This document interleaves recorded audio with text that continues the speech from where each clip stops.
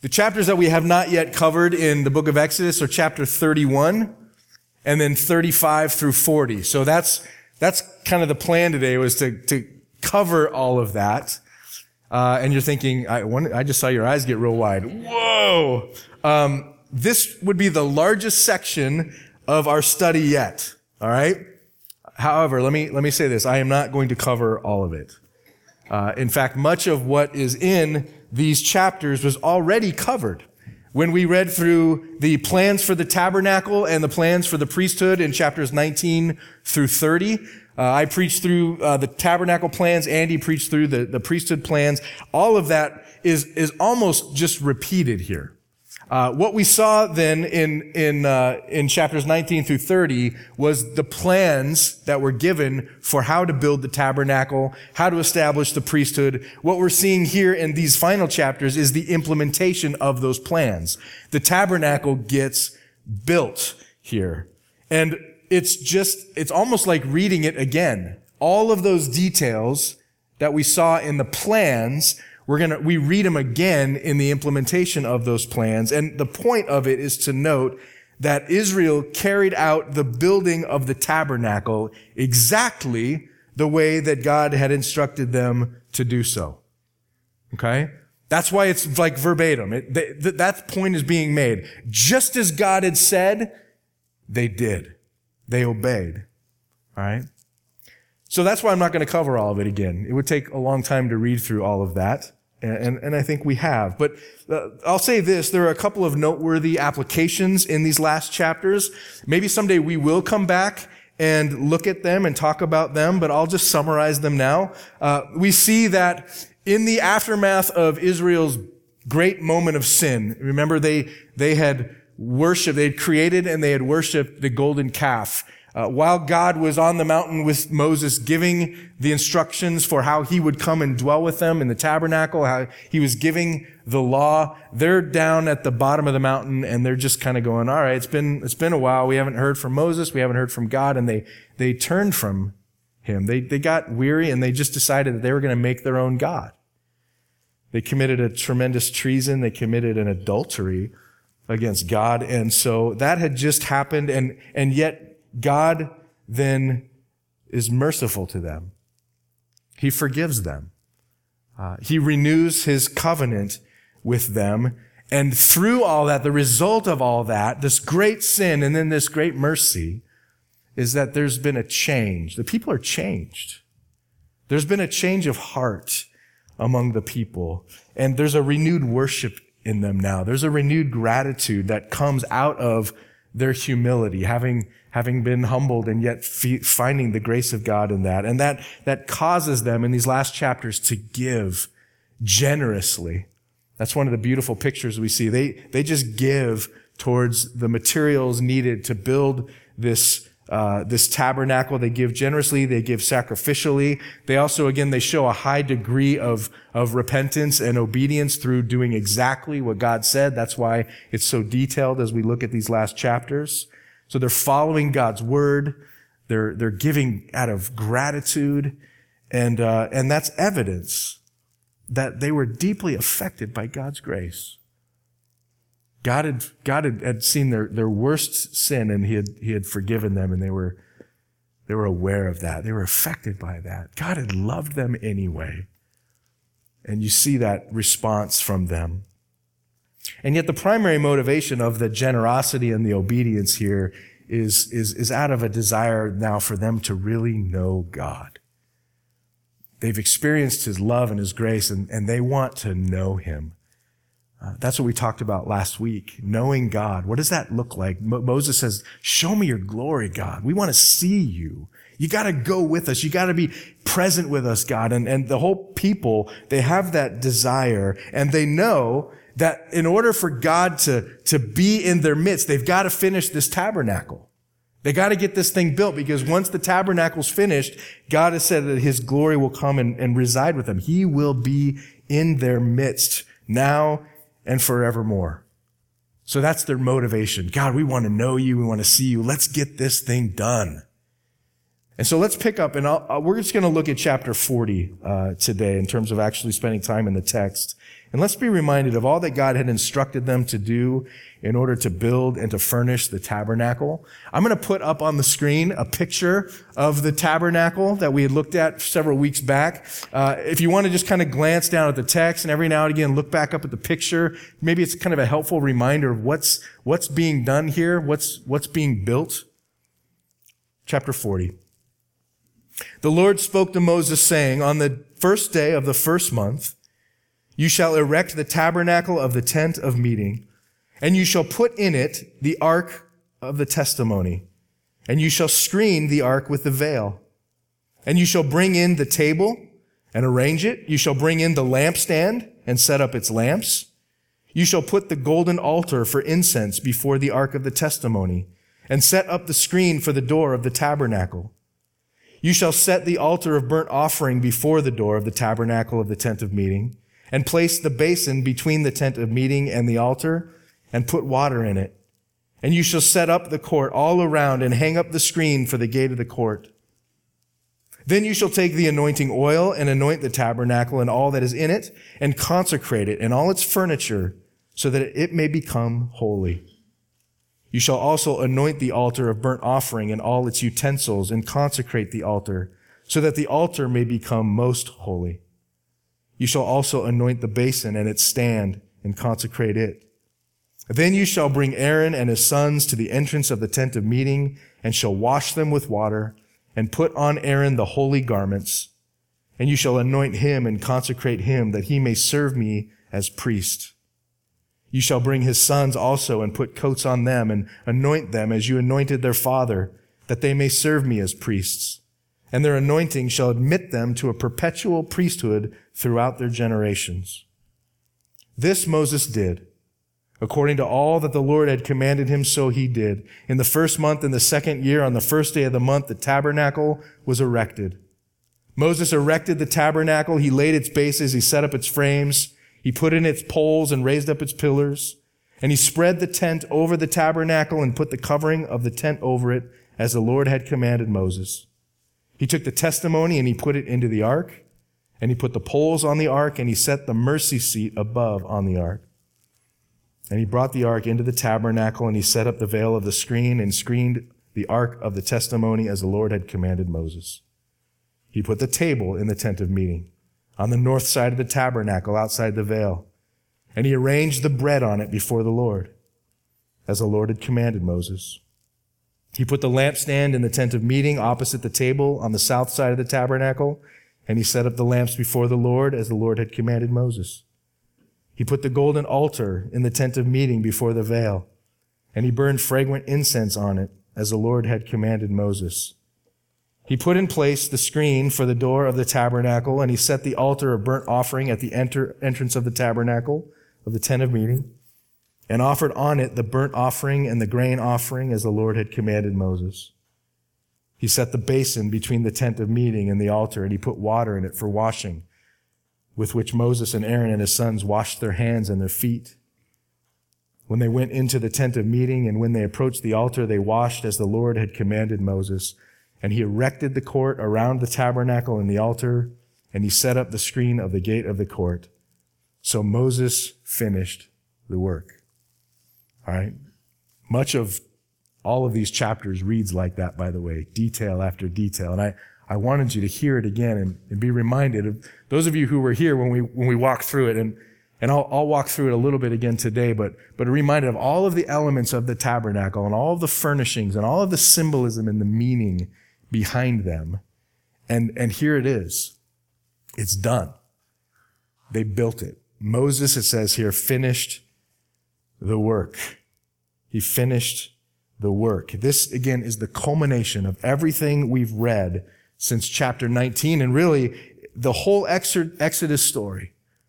And I don't know if you can get there after reading all this detail, but let's just try to put yourselves in the shoes of the Israelites and think about all that they've experienced, all that they've gone through, and the time that they've spent wandering in the desert at this point, and certainly in slavery, waiting for this moment. God promising that he would come and be with them. And Moses finishes the temple, and you get this picture of them all, the tabernacle, I should say. You get this picture of all of them now sort of like looking at it and with expectation going, here he comes. We're going to see it. Just as God had promised, he's going to now come. We've prepared this place. It's been made holy. It's been anointed. He's going to come. And they've got to be asking this question, what's it going to be like to have God in the middle of us? Quite a moment. I want to read the rest of the chapter here, starting in verse 34, because here he comes. Then the cloud covered the tent of meeting, and the glory of the Lord filled the tabernacle. And Moses was not able to enter the tent of meeting because the cloud settled on it, and the glory of the Lord filled the tabernacle. Throughout all their journeys, wherever the cloud was taken up from over the tabernacle, the people of Israel would set out. But if the cloud was not taken up, then they did not set out till the day that it was taken up. For the cloud of the Lord was on the tabernacle by day, and the fire was in it by night, in the sight of all of the house of Israel throughout all of their journeys. God's presence is now right there. We've come a long way. We've come a long way. We started this whole thing several months ago, what began generations ago for them in Egypt, with a people who had no identity. This was a people who didn't even know the name of their own God. And yet now here we see at the end of chapter 40, they are a people who are established as a people with a clear identity. They are the people of God's own choosing. This is God's own treasured possession, and they know his name. He's introduced himself to them. He's made it clear, I am Yahweh. They know his name, and not just knowing his name now, they know his presence. His presence is among them, and he leads them. And he will stay with them to lead them into the land of promise. Everything that we've been looking at for months now in the book of Exodus is coming to its climax. Everything has been leading up to this. It's all pouring through a funnel right here at the end of chapter 40. God is with his people. It's an awesome thing. Now, what I want to do is I want us to grasp the fullness of that moment again by examining all that we have traversed through over these last few months as we've gone through the book of Exodus. I want to take a few minutes to recap the three big picture pointers, if you will, in the Exodus story that we've been trying to highlight over these last several months. And I want you to get the theology behind what's happening here at the end. And then I want to end it by capping it off with some really encouraging and helpful application. All right? So let's begin this journey here. Let's begin with the three big pointers. The first one was the tabernacle as the ancient garden in the future kingdom. Remember, we talked about in the design of this tabernacle, in the symbolism of the building itself and the furnishings of it, there was a picture then. There was a pointer back to the Garden of Eden. Everything that we read about its design echoes Eden. And what was going on in the Garden of Eden? Well, Adam and Eve were there, right? They were created by God to walk with God, to exist with God in perfect fellowship. But because of their sin, they had been banished from the Garden of Eden. And ever since they have been banished from the Garden of Eden, we've been longing to get back, right? We long to escape this broken, sin-sick world and live again in a right relationship with God, in a right relationship with one another, in a renewed earth. That's the longing of every human heart. And so God shows up here and at Sinai, and he gives an instruction here to build something that would be a map back to Eden. a pointer for them back to that existence of God being with his people. And so we saw that in the materials of the tabernacle, that it was made of gold and onyx, and it reminds us of the material makeup of the Garden of Eden. And in the tabernacle, we see the lamp, and the lampstand looks like a tree. And it's a pointer back to the tree of life. We see the Ark of the Covenant in this tabernacle. It reminds us that we live under the reign and the rule of God here. The table is set. It's a place where we eat and we share fellowship with God and we share fellowship with one another. And most of all, God is there. Just like he was there with Adam and Eve in the garden. Now God again is present with his people. He is dwelling with mankind. It's a map back to Eden. And even though there are in the tabernacle reminders that our sin still separates us from a perfect relationship with our holy God. Remember, there are altars here. There's sacrifices that still need to be made for sin. There are curtains here that separate us from the presence of the holy God directly. There are cherubim on those curtains that guard us from the holy place. There's reminders there that we're not there yet. Still, the tabernacle points us forward to God's intent to pursue his people. I'm going to come and I'm going to be with you. He's pursuing his people, and one day he would provide the sacrifice needed to remove the curtain forever, to remove the separation. The mercy seat is there to remind us that God's justice and mercy meet where sins are forgiven by the grace of God. And in the kingdom of God, the tree of life, the fellowship with God, the presence of his glory and every blessing of Eden will be restored. It's a pointer back to Eden, but a pointer forward that this is what God is going to renew. And all this big picture symbolism finds its climax here in Exodus chapter 40, when the glory of God fills the tabernacle.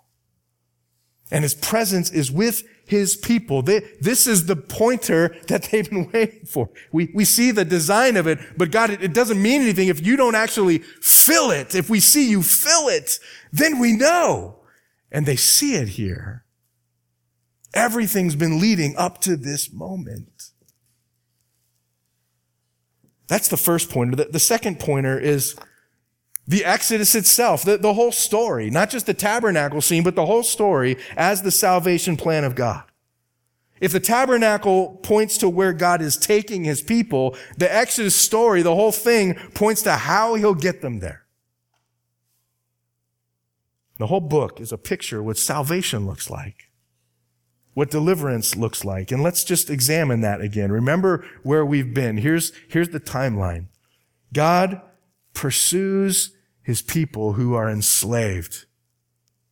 They're enslaved to the sinful reign of this world, and he promises to set them free by his own power, by conquering the oppressor for them.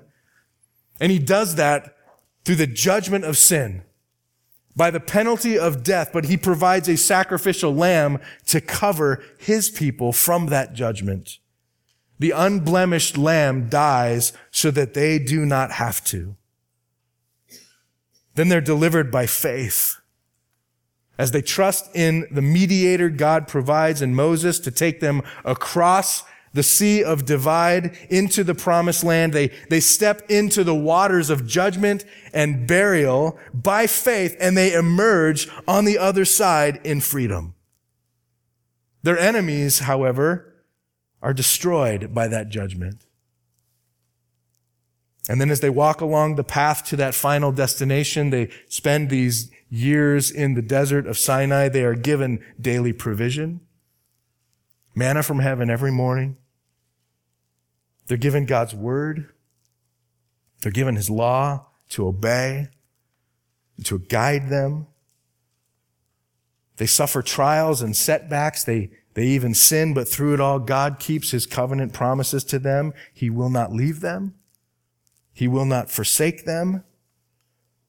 And he leads them along the path by his Spirit's presence in a pillar of cloud by day, a pillar of fire by night. He will take them all the way into that land flowing with milk and honey.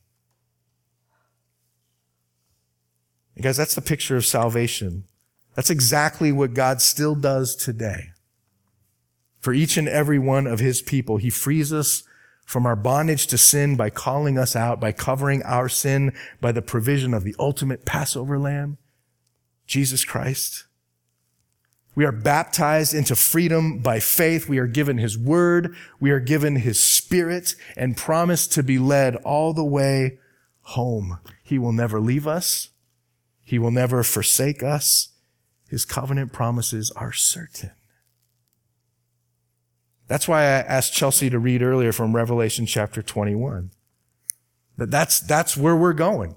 That's the covenant promise. We know that we'll, like John, we'll stand and say, we saw a new heaven and a new earth, for the first heaven and the first earth had passed away. The sea was no more. We see the holy city, New Jerusalem, coming down out of heaven from God, prepared as a bride adorned for her husband, and hearing a loud voice from the throne saying, behold, the dwelling place of God is with man. He will dwell with them. They will be his people, and God himself will be with them as their God. And again, we look here, and this big picture symbolism finds its climax in Exodus chapter 40, when the glory of God fills the tabernacle and the presence of God is with his people. Everything has been leading to this moment. There's one more big picture that we see throughout the Exodus story. And it's this, it's the picture of Moses as the mediator that points to Jesus. How many times over the last 4.5 months did we come to this text and we read something and we see the people have a need. We see that God is holy over here and they're sinful over here, and there's this wide gap, and we said over and over again, what do they need? They need a mediator. They need a go-between. Moses needs to be provided by God to be that mediator between them and God, so that the holiness of God doesn't destroy them, but he can lead them to peace and to safety. They need a mediator. We said that over and over and over again. And we see even here at the end of chapter 40, what does it say here? That last sentence in verse 33, as the tabernacle is finished, Moses finished the work. And the picture of Moses throughout the Exodus story has always been to point forward to the ultimate mediator that the people of God need in Jesus Christ. Jesus Christ, who like God here, the Word was made flesh and he dwelt among us. He pitched his tent among his people. Jesus finished the work on the cross, paying the penalty for our sin, the thing that separated us from the presence of a holy God. He removed that, the ultimate sacrifice. And in Jesus, we see the glory of God face to face. When we look at him, it's the climax of Exodus chapter 40. God's glory present with his people through the mediator. Right? We've covered all of that. We've seen all of those big pictures, and again, they're all culminating here in Exodus chapter 40 and saying, this is where it all leads, to be in the presence of God. This is where your salvation leads. That's the big picture, the theology of Exodus. Let me bring it a little closer to home here. What about the application? There's more to the story of Exodus than its theology. It's also its humanity. I hope you get the theology. I mean, what we've seen through Exodus is an incredibly beautiful picture of the redemptive plan of God. And I hope you grab that, but what about the humanity of it? There are very real experiences, very real emotions and successes and failures. There are setbacks, there are victories, there are people. The people of Israel who are living this out. They're not just seeing the theology being played out. They're walking this day by day, and they're experiencing that. There's Moses and there's Aaron. There's Shiphrah and Puah. There's Jethro and Zipporah and all of the others. And this is important. All of those personal and corporate experiences also find their climax here in Exodus chapter 40. When the glory of God fills the tabernacle and the presence of God is with his people, everything that they've experienced has been leading up to this moment. Everything that's ever happened to them was for this moment. Everything that happened over 400 years of slavery in Egypt. Everything in chapters 1 to 2, when babies were being killed by a wicked and vindictive Pharaoh, everything there was leading up to this moment. Everything in chapters 3 and 4, when God calls Moses from the middle of nowhere and promises him from a burning bush that he will use him to lead his people into freedom, out of slavery. All of that was for this moment. Everything in chapters 7 through 10, when God pours out his judgment through the 10 plagues and he shakes the foundations of society in Egypt, all of that was for this moment. When the people are grumbling and afraid and starving, and they say, we just want to go back to Egypt. Things were better when we were in Egypt. And God provides for them manna from heaven every morning. It's for this moment. The meeting with God at Mount Sinai, the shaking of the ground, the lightning and the thunder, the fear and the awe, all for this moment. The giving of the law, the instructions for the tabernacle, for this moment. The mediatory work of Moses, the hours spent on his knees pleading with God. Remember, God, these are your people. You delivered them. Don't forget them, God. You promised them. All of that pleading and prayer for this moment. And even the sin that they committed, the sin of making this false idol, this calf. They're being humbled in false worship so that they might learn to submit to God in right worship, the correction, the repentance, their obedience, all of these things. All of these things were purposed for, and all of these things were preparation for this moment. When God would descend upon them in glory and live in their presence. That they would see the face of God, the glory of God shining in that tabernacle and go, everything that we've been through, everything was worth it. It was leading to this.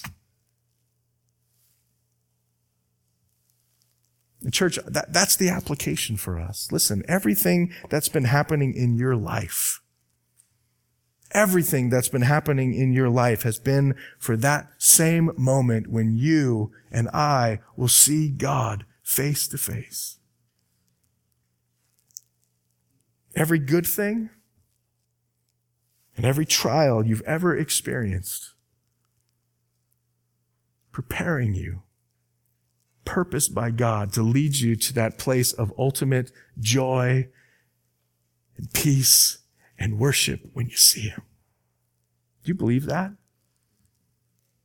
I know it's easy to believe that the good things prepare us for glory, but the hard and painful things, yeah.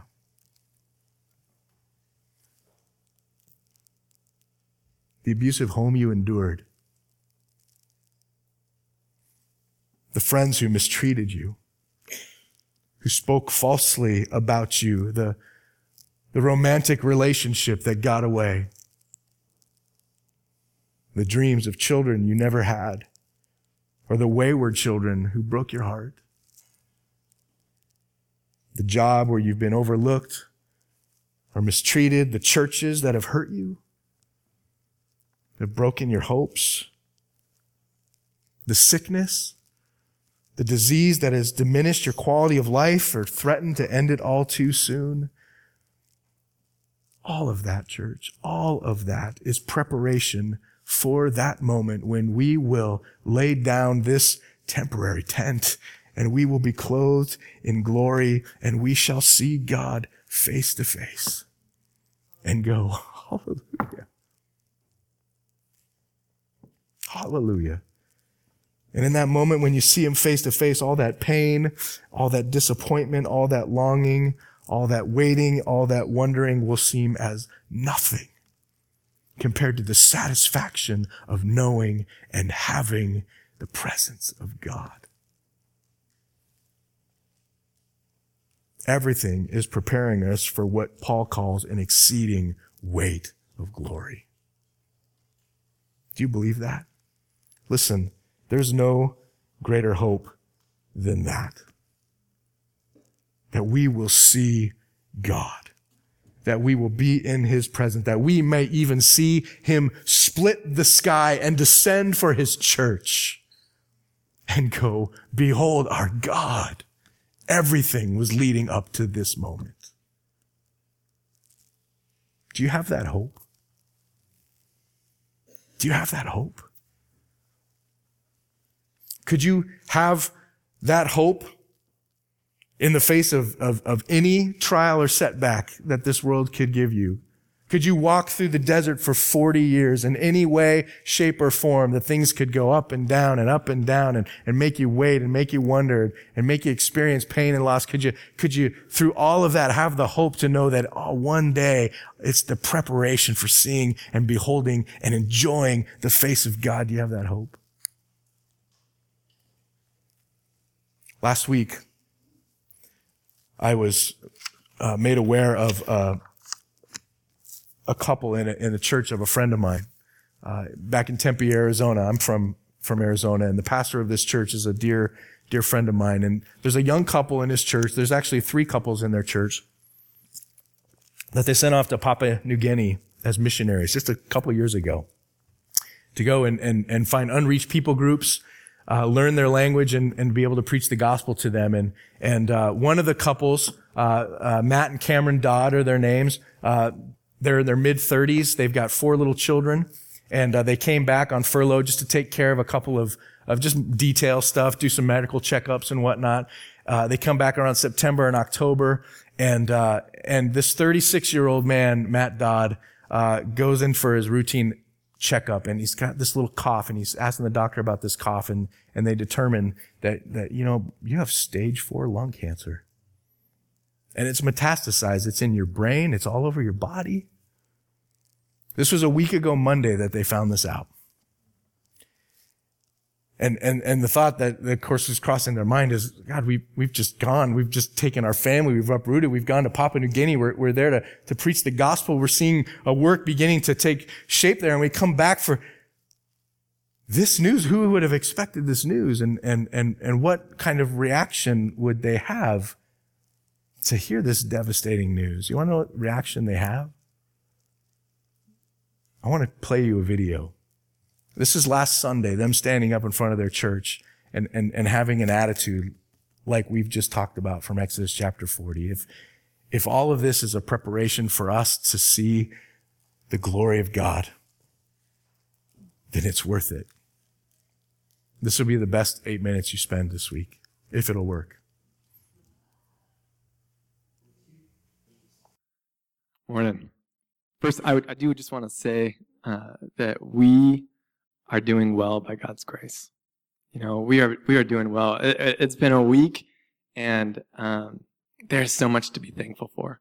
So much that we are praising God for. So much grace that we see in this past week. And we just want to say thanks to all of you guys. We've just seen the love of the body. We've seen the love of friends spring up in all of this, and we've felt it. And it has truly just been, it's been a week where we are grieving in this trial and yet rejoicing in the salvation of our God and just the love that we've seen. A few years ago in a season of our marriage, there was a time where Cam and I were talking about ways that we were afraid of dying. And Cameron brought up, I am afraid of dying death by orca whale. Yeah, it is appropriate to laugh at that statement. I mean, she is no longer in this place. I think it was technically plane crash in the ocean followed by death by orca whale. And to which my response as a husband was, listen, if you die death by orca whale, that would clearly be the Lord's will for your life. How can you argue with that, right? And it's true. And you know, I'm standing here. We've been 4 months in the country from Papua New Guinea, and to just hear the doctor say, "Hey, stage 4 lung cancer." How can we argue with this? You know, this is clearly the Lord's will for our life. When Job stood there, and you know, servant after servant came and was just giving him bad news, he clearly knew that that was the Lord's will for his life, and he just responded with, "Hey, naked I came to this world, naked I'm going to return." You know, the Lord gives and the Lord takes away. This is God's will for our lives, and we recognize that. And I wanted to just share like a couple ways that we've seen just the goodness of God in these circumstances. And I'm going to associate both of them with just a story from Papua New Guinea, because who doesn't like hearing about Papua New Guinea, right? First, when one of the times when we were trying to find a village to move into and preach the gospel to, Zach and I were on one of the hardest hikes I had ever been on up to that point. We were hiking up to Yotwam, and we left at 3 a.m. From sea level. We hiked up to, I think, like 5,000 feet. We hiked back down to maybe 2,000 feet. Then we hiked back up to 4,000 feet. And we got there at like 6 p.m. and I just laid down on the floor as soon as we got there and slept till 6 a.m. the next morning. But I remember on this hike, as we're hiking, I'm so exhausted. I mean, maybe 1 p.m, I'm so exhausted. I'm like, I can't do this, you know? And I sat down and I put my head in my hands and I just thought, why am I doing this to myself? Why am I putting myself through all this pain and suffering? And the next morning I opened the Bible and I reminded myself about the gospel. And I was just like, this is why, you know? I mean, it's worth it. You know, all the pain that I must suffer so that these people that we're meeting, if they just might hear about Jesus Christ, if they just might repent and believe and know the one true God who is infinitely merciful. I mean, man, this is anything that it costs me, any pain that I must suffer.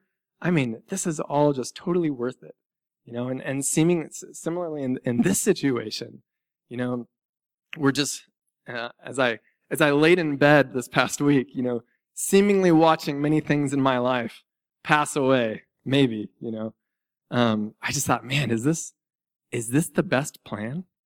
And my response was, yeah, I can confidently say this is the best plan. I mean, God is infinitely wise. God is infinitely good. And this isn't what we were thinking. I mean, I don't think anybody was thinking this. But I mean, this is God's plan. And we've just constantly been reminded how undeserving we are of anything, you know? We came into this world with nothing. We're leaving with nothing. I mean, we have already received grace upon grace in this life. Nobody promised 37 years of health, you know? 36 is great. And really, our biggest problem is not cancer, right? I mean, our bigger problem by far is not cancer. Our biggest problem was my sin. My sin was my biggest problem, and that has been taken away. My biggest problem that I was a slave of my sin. I was dead in my transgressions and sin. I was under the wrath of God, and God, in his grace and mercy, at the cross of Jesus Christ, took my wrath so that I could be his son, so that he could adopt me and declare me righteous. I mean, that problem is gone. So cancer is just little in comparison, very little in comparison. And so we just give glory to God, to just the goodness that he's shown us in this. Another story from Papua New Guinea. We had some hard times in Papua New Guinea, you know, hard situations, hard circumstances. And I remember when Zach and Jeremy and I, when we were going through various things, I would just pray, God, please make this stop. You know, this is just difficult. We had some hard times. And yet, after they were all over, Zach, Jeremy, and I, we'd sit down, we'd talk about those times, and we remember them with such fondness because there was such dependence. There was so much just like seeking the Lord in those times, that we just lacked when it seems like everything was okay. Yeah, and so similarly in this situation, I mean, just seeing, I wake up in the morning and I'm praying prayers that I've never prayed before. Like, God, thank you for another day. Thank you for another day that I'm alive. God, please help me to make it through this day. And just seeing just the dependence upon the Lord that God has created in this situation that he has sovereignly and wisely and goodly given us is again just a kindness and a goodness of God. Sometimes I just think, why can't it always be like this? Why can't I just wake up every morning and just be so thankful for another day and so dependent upon the Lord to help me make it through this day? But man, sometimes we just need a trial to stir things up. We need a trial to help us love the Lord more. We need a trial to just stir up our love for each other. And so we're thankful for that. And if I have to be that guy, I'm okay with it. I'm happy to be that guy, so that if it leads us to love the Lord more and to love each other more and just be dependent upon God, and we're really thankful for the opportunity to, go through this. I don't know him, but I was watching that in my office early this week, and I was just bawling. Not because, partly because I can empathize with the pain that they're feeling to find out what they're going through. You look at his wife's face and she's holding it back, right? But more than that, I'm bawling because I'm thinking, man, what a beautiful hope.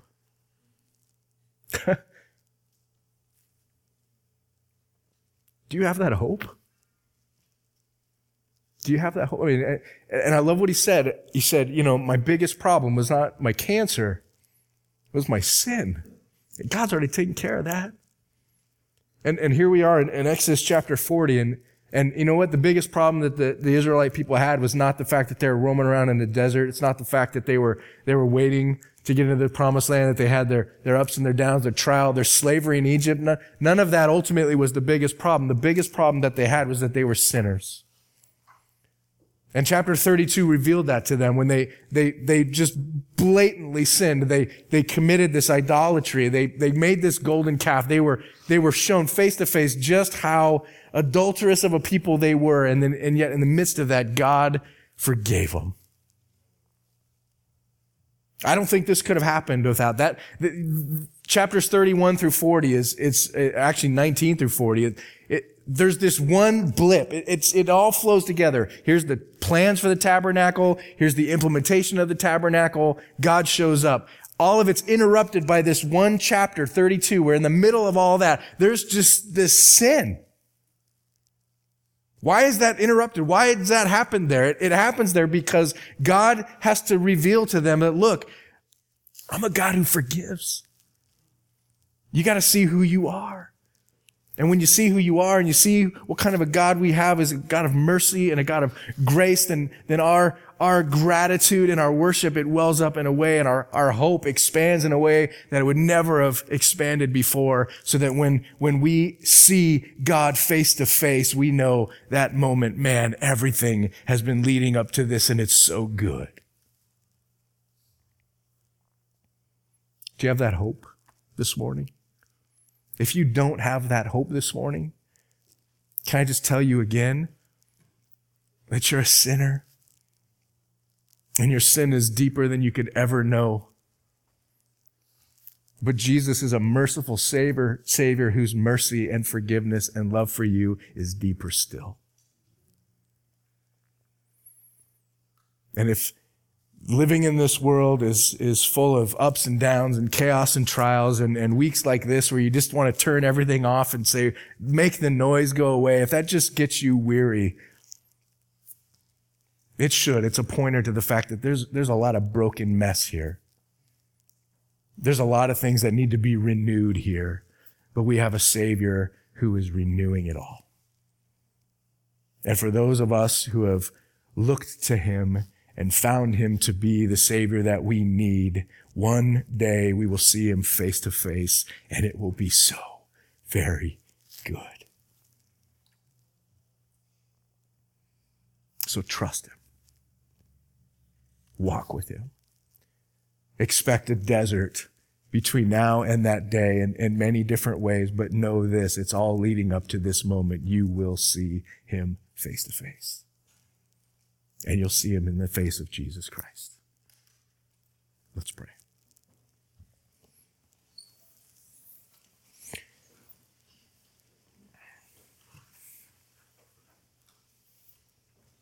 You are so good, God.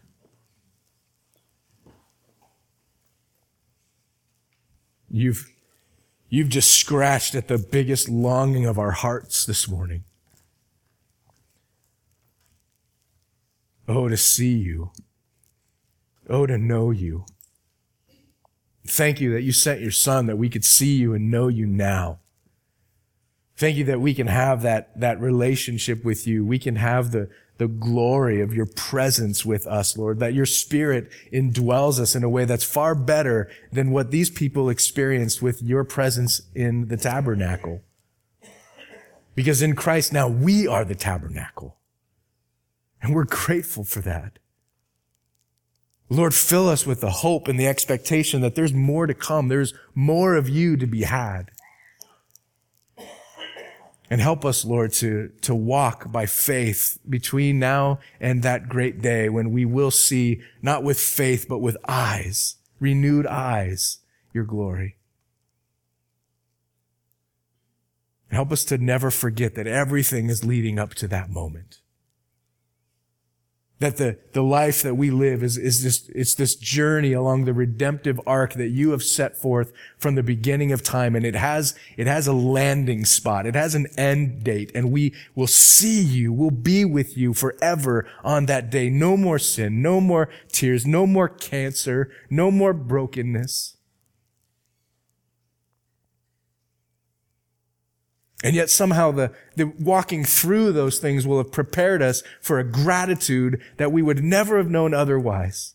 It'll make that day all the more sweeter for us. So thank you for the trials. But Lord, come. Even so, Lord, we say come because we want to see you now. Sustain us until we do. And help us, Lord, not just, again, to cling to you, but to proclaim you until you come, so that others might know the satisfaction of seeing and having you too. Thank you for the certainty of your promise and the hope that we have in Christ. We pray that in his name. Amen.